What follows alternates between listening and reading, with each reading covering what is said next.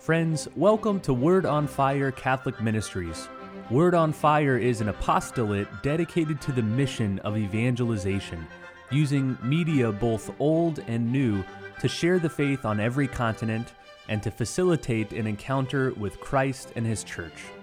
The efforts of Word on Fire engage the culture and bring the transformative power of God's Word where it is most needed. Today, we invite you to join Bishop Robert Barron as he preaches the gospel and shares the warmth and light of Christ with each one of us. Peace be with you. Friends, our first reading for this weekend presents us with one of the most famous and commented upon texts in the entire Bible. We're on very holy ground as we approach this text. I'm talking about Exodus 3:14. Can I encourage you sometime today or sometime this week, get out your Bibles and open up to Exodus chapter 3, verse 14. What we find there is God's self-definition. It's God Himself telling us His name. Do you see right away how important that is? We're seeking the face of God. We're seeking God. Well, who is He? Who is He? How do we find Him? Well, God Himself in this passage speaks His name. You see why Christians and Jews up and down the centuries have specially reverenced this passage. Well, the setting is familiar. Moses, in exile from his native Egypt because he had killed the Egyptian and they were after him, finds himself on Mount Sinai or Mount Horeb, depending on which book of the Bible you're looking at.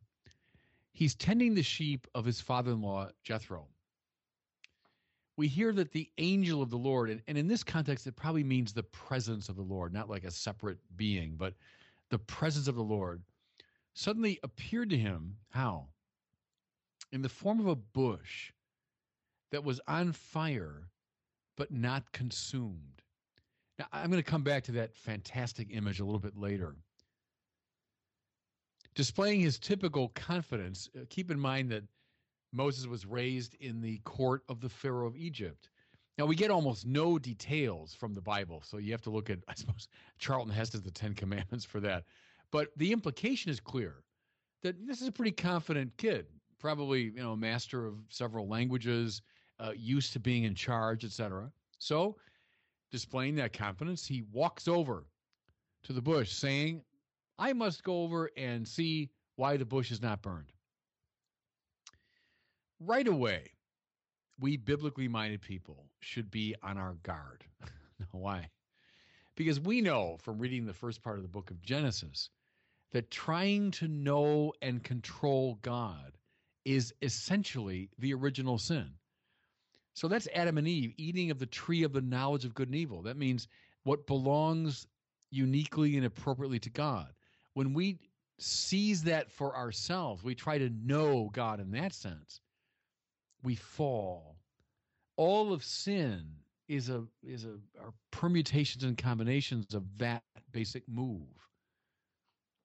We shouldn't go running up to God saying, let me look at this. We allow God to come to us on His own terms. Well, seeing Moses coming up, God upbraids him, and we should pay attention to this. Take off the sandals from your feet, for the place where you stand is holy ground. Look at the sandals first. You got sandals on, you've got shoes on. You can walk pretty confidently anywhere. Over rocky ground, up a mountainside, you got good shoes on. You can pretty much go where you want to go. Take your shoes off, you're barefoot. Boy, your ability to move around is really restricted. Well, that's appropriate, isn't it? In the presence of God, we take off our shoes. We take off our protective and our aggressive accoutrement, and we become helpless, appropriately so in God's presence, willing to be told what to do. Well, then God, speaking from the burning bush, identifies Himself as the same divine power who had addressed long ago Abraham, Isaac, and Jacob, Moses' distant ancestors. He further tells Moses that He's heard the cry of His people in Egypt, and that he wants Moses to lead the liberation effort.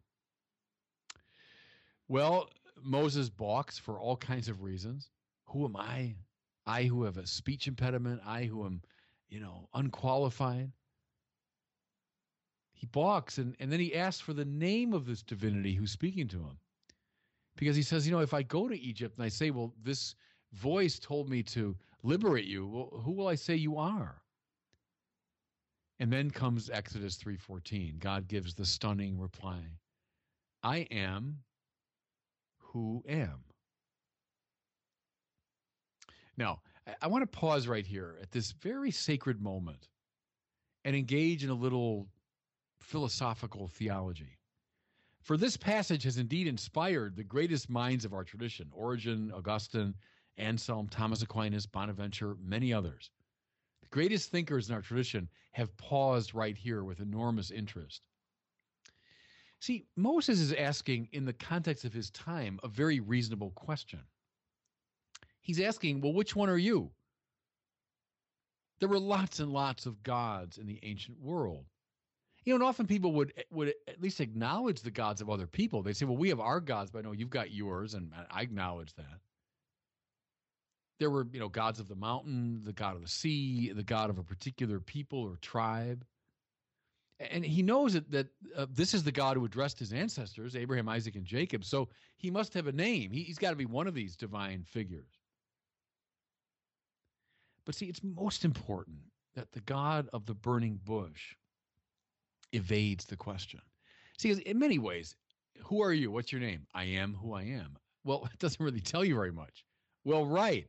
That's in itself important, because God is not someone, the true God now, the God speaking to Moses, is not someone who can be caught or defined or categorized. The moment you name something or someone, you put that person or thing on a kind of grid, right? Think of like a Cartesian coordinate system. And okay, now where do you belong? Who are you? What point are you? What equation corresponds to your position on the grid? You see, those are all rational questions. We compare, we contrast to other objects, other persons. We set things off, define them, delineate them. So what's your name? Well, I'm Bishop Robert Barron. Well, I mean, right away, you've got me really seriously caught. I don't mean that negatively. I just mean, all right, Bishop Robert Barron. You're not just one person among many. You're this guy with these two names I can look up. I can Google.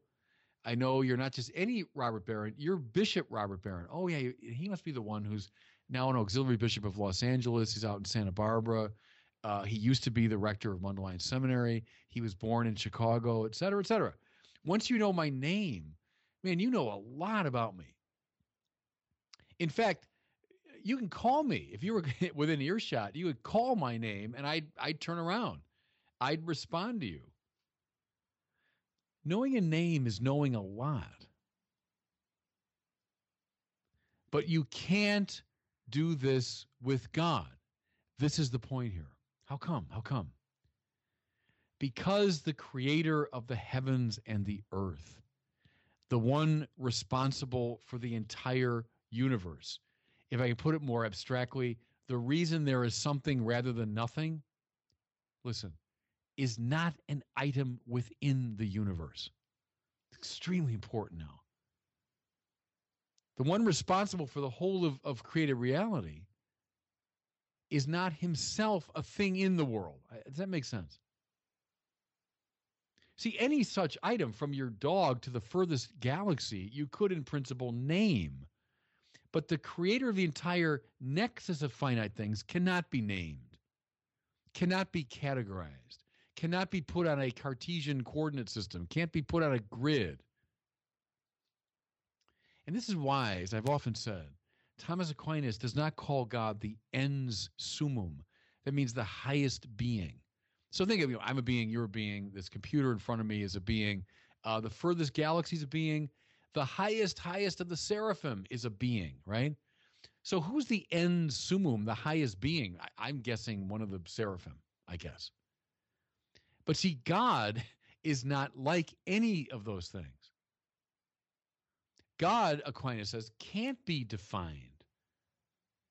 He can't be put in any category or genus, even the highest genus, which is that of being. I mean, wouldn't you at least say God is a being? And the answer, interestingly to me, is no. Aquinas furthermore says God is not an individual.